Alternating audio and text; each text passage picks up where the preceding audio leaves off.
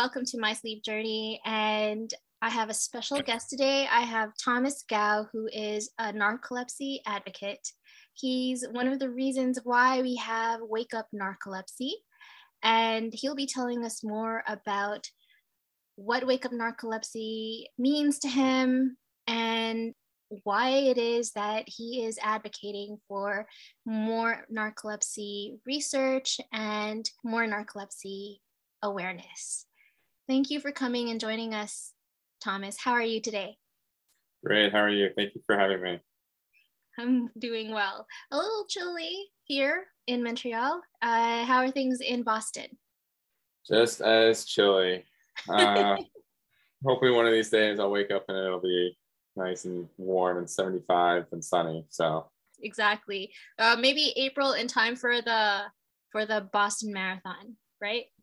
Yes. Hopefully. That's a couple weeks away. So hopefully the weather can definitely warm up by then. Great. So everyone, all of you listeners, if you want to listen to the previous podcast, I actually interviewed Julie Meltzer, who will be running for Wake Up Narcolepsy as a runner. And at the Boston Marathon, she's from Toronto, and she wanted to raise funds for narcolepsy research. And from what I understand, Wake Up Narcolepsy has actually raised over $1 million or $1 million in research. And so if you want to support her, I'm going to be putting a link below the description. Just click on that link and you can support Julie's run. And so Thomas, can you tell us more about how Wake Up Narcolepsy started? Yeah, 100%. So the people responsible for that are definitely my parents and Kevin Cosgrove. I got diagnosed when I was 10, on the latter half of 10, 11-ish. And I kept on falling asleep, whether it be in random places. I was sleeping most of the day. And I'm in the 5th grade, which really isn't normal. And so my mom started to take notice, and then I started to fall, going from, we have this video walking from the kitchen table, bringing my dishes over to the dishwasher. It was like an earthquake going on if you were just looking at me, because of how much I was shaking, trying not to give into the cataplexy. Other instances, just playing Wii with my brother and sister, and you're excited, and that's usually a trigger for cataplexy. So my mom and my dad started to push more and more, going to the hospital. I think it took 3 months, which included a spinal tap, was one of the more memorable ones. They shocked my nerves, trying to figure something out. That was another memorable one. And then they finally did a sleep test, which I feel like would be one of the very earlier things to test if sleep is affected. And then shortly after that, my mom and dad didn't feel like there was enough advocacy for narcoleptics, and through a mutual friend, we got introduced to Kevin Cosgrove. And then from there, Wake Up Narcolepsy blossomed until it continues to do so into what it is today. So, yeah. Great. I think what your parents did to help other people who have narcolepsy is really amazing. When you were talking about your story, you were saying how you were 11 years old. So what was it like being 11 and going through that? I mean, did it come on suddenly, or do you think it just did it start when you were younger, but it became worse when you were 11? How did it evolve? Yeah, 100%. So there's one moment that I look back on, one of the last moments in school before my parents pulled me out, was clearly cataplexy now, but back then I didn't know what the heck it was and just ignored it. But It came on very quickly. It came on within like 2 weeks, maybe like less than that. But there was this moment walking in recess, and like I had to like buckle down on one knee because of my cataplexy, and just like I pretended to tie my shoe and got back up and kept on walking. That was probably the first time that I didn't notice then, but like looking back, the first sign of narcolepsy, and then it rapidly turned more into the sleep became much more noticeable. Sorry. Right. And what it was like, being in the hospital away from your friends is never great. Definitely by the end and by the middle and by the beginning, I wanted to go back to school where my friends were at.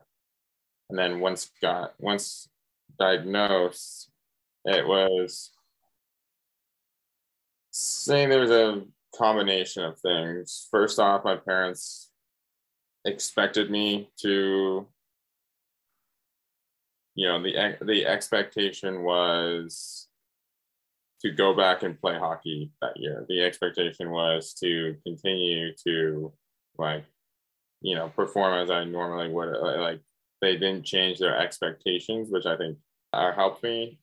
And then the advocacy that they gave to my teachers at that school and then the next school, and then also in college too, helped a lot. And I feel like parents are a little bit better at advocating for especially, like in middle school. That advocacy is huge because I don't know, I would have been happy not to be singled out and pushed to sometimes nap in the during lunch at it wasn't middle school, it was 5th grade. So but yeah, other than that, you just have to really pick and choose your moments of when to sleep. I feel like that's the biggest thing. And what social interactions you're going to forego to have social interactions with later on when sports starts coming into play. Right. You know what? I think what might be good right now would be to sort of give a bit of a background on what narcolepsy is and what cataplexy is, and why that would have such a profound effect on, your social life, etc. I explained in the last video that it's when a person falls asleep, is very tired, falls asleep, and there is this REM actually plays a role in narcolepsy, and it starts earlier during the sleep cycle, right? I went a little bit into that, but not so much. So maybe if you could just give us a little bit of a background on narcolepsy, cataplexy, and just maybe what you've done to sort of manage it. Yeah, 100%. Just forewarning, I'm not a scientist, so but yes, narcolepsy is when you're tired more often than others. And then cataplexy on top of that, and the science behind the sleep cycle too, like you mentioned, you get into REM quicker. It's a very sporadic sleep. I would say you don't get the deep sleep nearly as much. I don't know what the actual percentage or like what the actual percent change is, but yes, it's not a very restful sleep, especially over a long period of time. Like a half-hour nap seems as, depending on like how tired I am, a half-hour nap would be, I could feel just as good after a half-hour nap than I would feel waking up in the morning, depending on the nap and depending on the night's sleep. Anyways. Do you ever feel fully rested? Like, is there ever a time where you feel fully rested?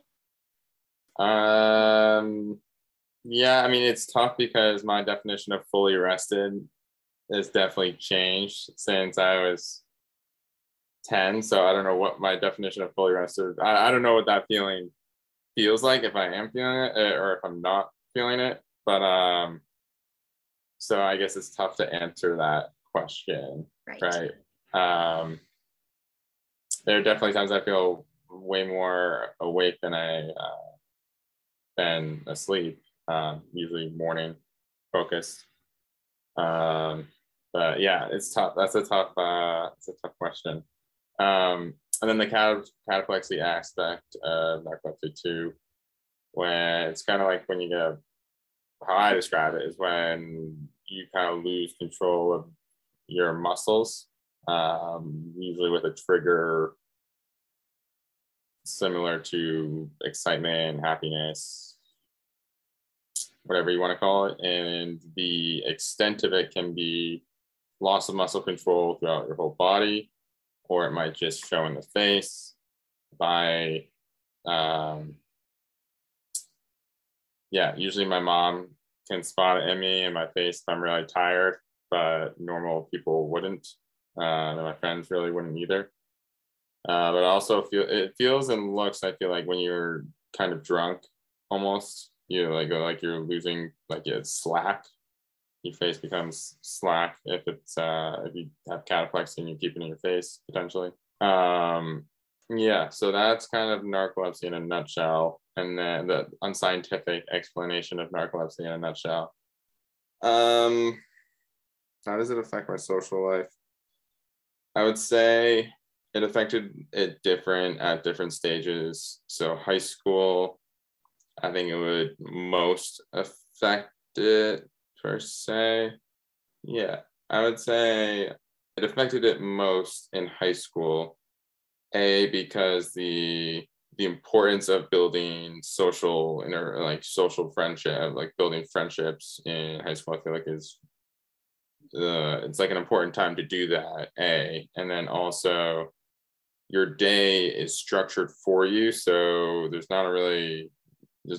you own less of your day to plan around an app or plan around something else. So if you're waking up at 6 a.m. or 6:30 or whatever, whenever I used to wake up, and you're going through school, and then you have a sport afterward, and then you're getting home and you have to do homework. It's just like, so there's not a whole lot of time during the day. So you just have to find those free moments too, if you need to rest. So yeah, it's just kind of makes you be a little bit more responsible with your schedule to get that nap in if you need to do that. Depending on the day, if I didn't have sports, I would try to push myself not to, just because it sucks. It sucks sleeping your friends during your free period to go take a half-hour nap. Even if like they don't know, like, if you're just stepping away for like a second or whatever, but still, it's not a fun feeling when you want to like, hang around your friends and whatnot. But if you're playing hockey afterwards, if you're playing golf, and sometimes you need to do that. College less so. I mean, you have your free, like after a class, I would go home and take a nap. I mean, everyone is kind of doing their own thing during the day with classes, and then I would be ready to hang out with whoever after that, like, class period usually ends and whatnot. So that was kind of less of a challenge, just because I owned more of my time, and now I own a lot more of my time, especially working from home too. Although I find working from home, the hours are kind of longer. So after the end of the day, I'm usually pretty exhausted. But yeah, and again, just plan, if you need to rest before you do an activity, do so. Yeah, I don't know if that covered everything. It does. I was also wondering too, because you said when you experience cataplexy because of a trigger, and usually that trigger is something like excitement or an emotion of some sort. So what is your trigger? Do you have specific triggers, or any sort of emotion will? I would say excitement. I'd say excitement, kind of blurring the line of happiness, but I haven't had, because of my medicine, I haven't had a like a full-on cataplexy event, like a full-on body one since I was 11. But yeah, I haven't had a full-on body one since I was 11.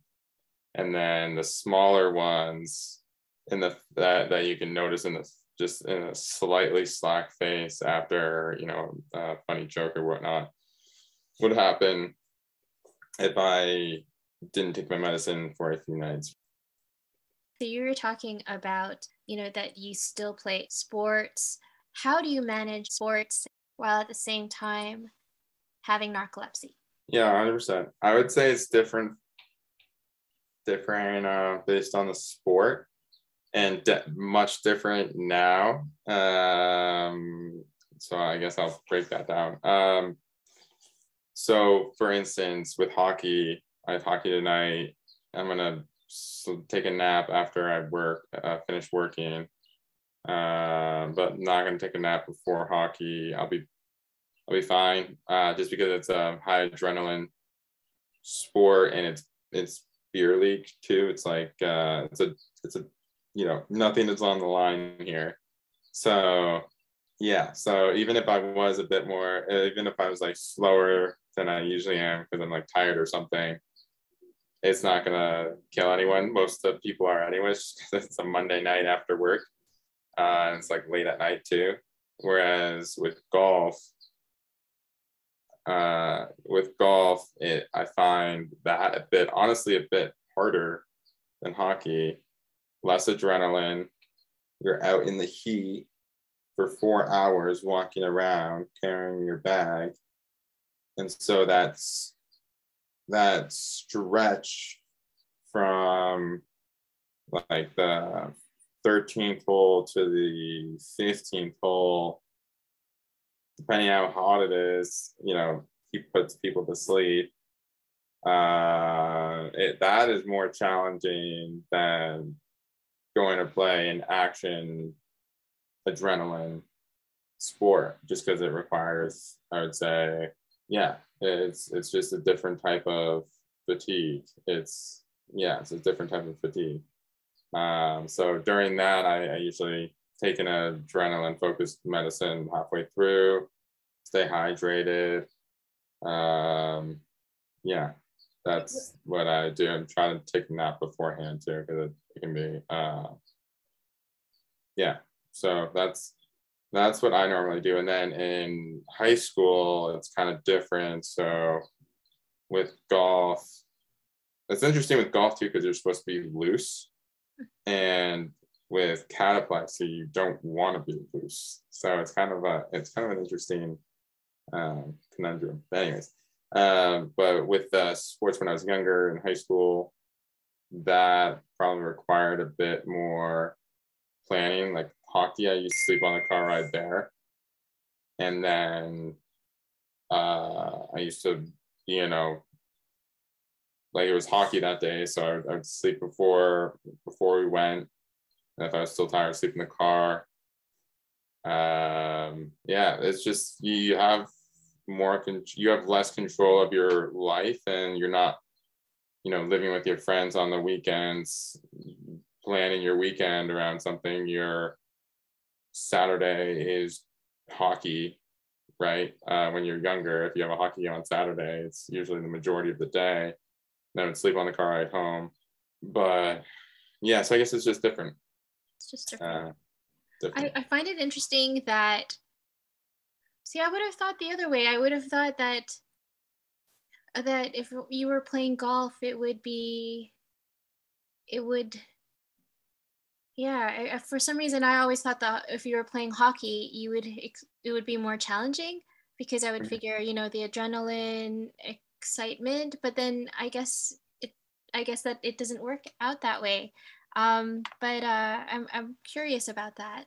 Yeah, it's definitely interesting. I would say the adrenaline like is just kind of like go. Like you don't think about it per se, because the moments last are quick. Like you have the puck, you know, like you're not thinking, you know, it's not like, well, I guess there's excitement too, but it's more, I feel like it's a more adrenaline, excitement. Yeah, I don't know. It's very interesting. I think maybe, okay, so when you're talking about that, it's fast paced, right? It's fast paced. You have to think quickly. So it's almost like not a reflex, but yeah, it processes it like you have to make your decisions fast. Like really, I'm a huge hockey fan too, right? yeah. So your grandfather and I talk about hockey often. So I think I understand what you mean. And then when I've played golf, I'm not good at all. But yes, you do walk from one place to another, and it can be very hot. So yeah, I can see how that would work. I'm curious, and I don't think you can answer this, but it's just something that, I'd like to explore in the future. And one of the things that we're doing at not at Wake Up Narcolepsy, sorry, at one of the things that we're doing at Somnolence Plus now is working with athletes. We have someone on our team who we actually were able to coach, Oscar Rivas, who's the world champion, who's the first world champion in boxing in the Bridgerweight class. And so based on what you've told me, it's something that I'm going to ask him in terms of, how does narcolepsy relate to performance and training? And we are having an upcoming snooze fest. And we know that we want to bring sports into Snooze Fest, by having people talk about sleep wellness, also, raise awareness of sleep disorders, and for performance in general, not necessarily with sports, but obviously sports is in there too. So we'll be talking about, what coaches can do, what athletes can do, what, your weekend athlete can do too, right? As well as for people who are working, which brings me to my next question in terms of work. So from what I understand, you now have your business degree and you also have your MSc. Congratulations on that achievement. And so what is it that you're working on now? Like, what are your current projects? Okay. So my current projects are mostly focused around A/B testing. I'll try to go a little bit higher. My projects that I'm focused around now are mostly analytics, advanced analytics driven. So we're trying to get a better understanding of who our customers are using modeling techniques, and then also trying to better retain and educate our consumers using modeling techniques as well, and statistical modeling methods as well. So very, very at interesting. A high level. At a high level. Yes, I find that very interesting. I've always been interested in analytics, as we, in our past conversations, and I've mentioned. But I just wanted to highlight the fact that for a person who has narcolepsy to reach that level, how do you?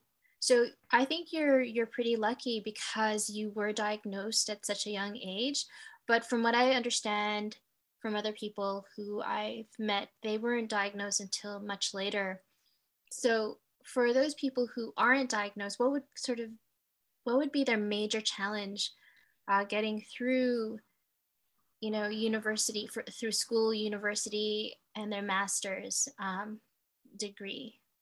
Who were recently diagnosed? Who were not diagnosed. So for people who aren't diagnosed, like what would it be like for them? And because from what I gather, not many people aren't diagnosed until much later in life. Yeah. It's definitely getting better, but it is not the time that it takes to diagnose is definitely too long. So yeah, I don't even know what it would be like. It would be brutal if you have cataplexy. You basically have to shut down emotionally if you don't want to show cataplexy to people. If you aren't on any medicine, and then depending on how severe it is too, And then some people also have hallucinations. I don't personally have them, so I can't speak to how bad they can get, but based off of, so most narcoleptics dreams are pretty lucid, from my understanding at least. And so if they're anything like that, yeah, that'd be pretty scary. And then just the sleep in general, I mean, you're going through every day mostly probably groggy. I don't want to blanket. I don't want that to be a blanket statement. But I'm assuming it would be harder. You'd have to probably be very strict with yourself, with what you're putting in your body, and with what you're doing and planning your day. But yeah, that would be incredibly tough. I can't even speak to how tough that would be, just because, especially, I mean, I've been diagnosed since I was 10. It's second nature to me. I mean, I've been on the same medicine since I was maybe 11ish, 12. So it's just you know, it's second nature to me. I don't think about it.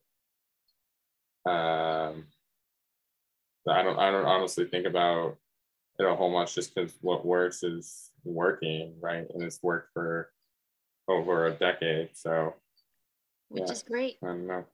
Well, I think that, you know, what I get from that is, you know, the success that research has had in terms of, you know, treating narcolepsy. And I think in that sense, you know, you're really in, I don't know, it's weird maybe to be called this way, but you really are an inspiration in terms of what can be done with the research, especially because I've spoken with Sheila Coots, Matt Horsnell, and they were diagnosed much later. And sometimes I think for Sheila, it took her 20 something years, well, after she became a nurse, for her to realize what was going on. And for Matt Horsnell, it was only when his friend, who was working out with him, because they would work out together, he was speaking with him, and then they realized, no, this isn't normal. This is not normal sleep. People don't usually feel that way after sleeping for, you know, that many hours. You know, you might want to get yourself checked. So in terms of, you know, informing people who may not know that they have narcolepsy, do you know what symptoms what red flags would you say they need to watch for if they do have that, maybe go and see someone who's a specialist? Yeah, definitely the cataplexy is an easy one to look for. I mean, if you're losing control in your muscles, I mean, that's blanket, you know, you can more easily distinguish that based off of viewing people around you and seeing that they're not losing control of their muscles. So I feel like that's a little bit easier to notice, right, of yourself. Because, you know, we don't really talk about sleep a whole lot, but honestly, I don't think there's a certain sleep aspect that to notice with narcolepsy. I feel like it's more just because that description would probably mimic a lot of other sleep diseases. So I think it honestly may be better to give, like, if you know, it's tough to know, you only know what you know, and you don't experience other people's sleep. So how do you know your sleep is, you know, really screwed up? But, you know, just having discussions around how your sleep is, I guess, may improve it. I mean, and there's so much technology out there nowadays with fitness bands and whatnot that track sleep. So I feel like patterns could start to emerge, especially comparing it to your friends and whatnot. So yeah, I feel like I feel like it would be hard for me to describe what to look out for specifically with narcolepsy versus other sleep disorders too. So I think a sleep study is always just best to do. And here's where, I'll just chime in, for everyone listening, one of the things we want to do at Somnolence Plus is to really bring awareness to sleep wellness. And so once you know about sleep and are taking care of your own sleep, right, in terms of when to nap, getting the 7 to 9 hours a day, which is recommended. People are different, but typically that's what you'd be looking at. After that, you should feel refreshed. So if you experience daytime fatigue, like it could be various things. It could be sleep apnea, for instance. It could be narcolepsy. It could be all of these other issues, or that people experience in terms of sleep. But once you experience that, especially daytime fatigue, if you're driving and then all of a sudden and you're tired and sleepy, if you're at work during a time and you've slept for about 7 to 9 hours and you're still exhausted, at this point it's probably a good idea, and I would recommend speaking with your physician, your primary health provider, and making sure that your sleep is okay, right? And if that isn't the case, then educate yourself in terms of what you can do. Well, first of all, educate yourself in terms of what you can do for good sleep, and then if you're not sleeping well, definitely see a physician, a health provider who can help you with diagnosing what could potentially be your problem with sleep. And then afterwards, implementing sleep wellness strategies, good sleep hygiene, napping strategies that will help you.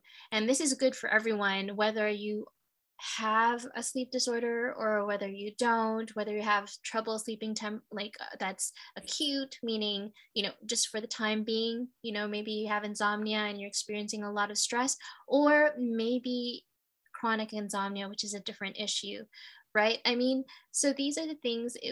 I think for us, one of the things we wanted to really highlight today is that sleep affects people at their very core because it is foundational to good health. If you're not sleeping well, then it's very hard to perform cognitively. It's very hard to perform even in terms of your relationships, right? So you'll have physical manifestations in terms of, you'll have physical issues where you'll feel tired, you won't be able to learn as well. Sometimes controlling emotions can be hard, and this is not necessarily just for narcolepsy. This is sleep in general, loss of sleep in general. So sleep loss, which many people experience, right? And then for those of you out there who suspect that maybe I have, maybe you don't have a name for it, but you've experienced some of what Thomas has described, definitely go and see your physician and get yourself examined to make sure that you're okay. And if not, if there's something like narcolepsy or sleep apnea or some other sleep disorder, make sure that you get the appropriate treatment. And given that we talk about sleep wellness here, what is, for anyone in general, not just someone who has narcolepsy, what would be your biggest tip? What would be your biggest tip for someone in terms of good sleep? I would say consistency with the time frames that you're sleeping at. I work out in the morning. After work, there's no chance of working out. So I work out before work, and getting up that early is definitely easier when I'm doing it consistently. So yeah, just stick with the time frame and your body gets used to it and it's less disruption. Body starts wanting to go to sleep at that time. So Yeah, I'd say consistency. I would agree with that. Actually, it's actually one of the tips that we do give. And so thank you again, Thomas, for being with us today and sharing your story. It is really inspirational, like I said, because we know that the researchers are doing with the work that the researchers are putting into narcolepsy treatment is working. You know, the very fact that you haven't had a cataplexy event since you were a child, right? That is such good news. And we just want to ask everyone, share this with people. And if you want to donate to Julie Meltzer's Boston Marathon Run to support narcolepsy research, the link is below. And yes, until next time, everyone, sleep well. Thank you, everyone. Thank you.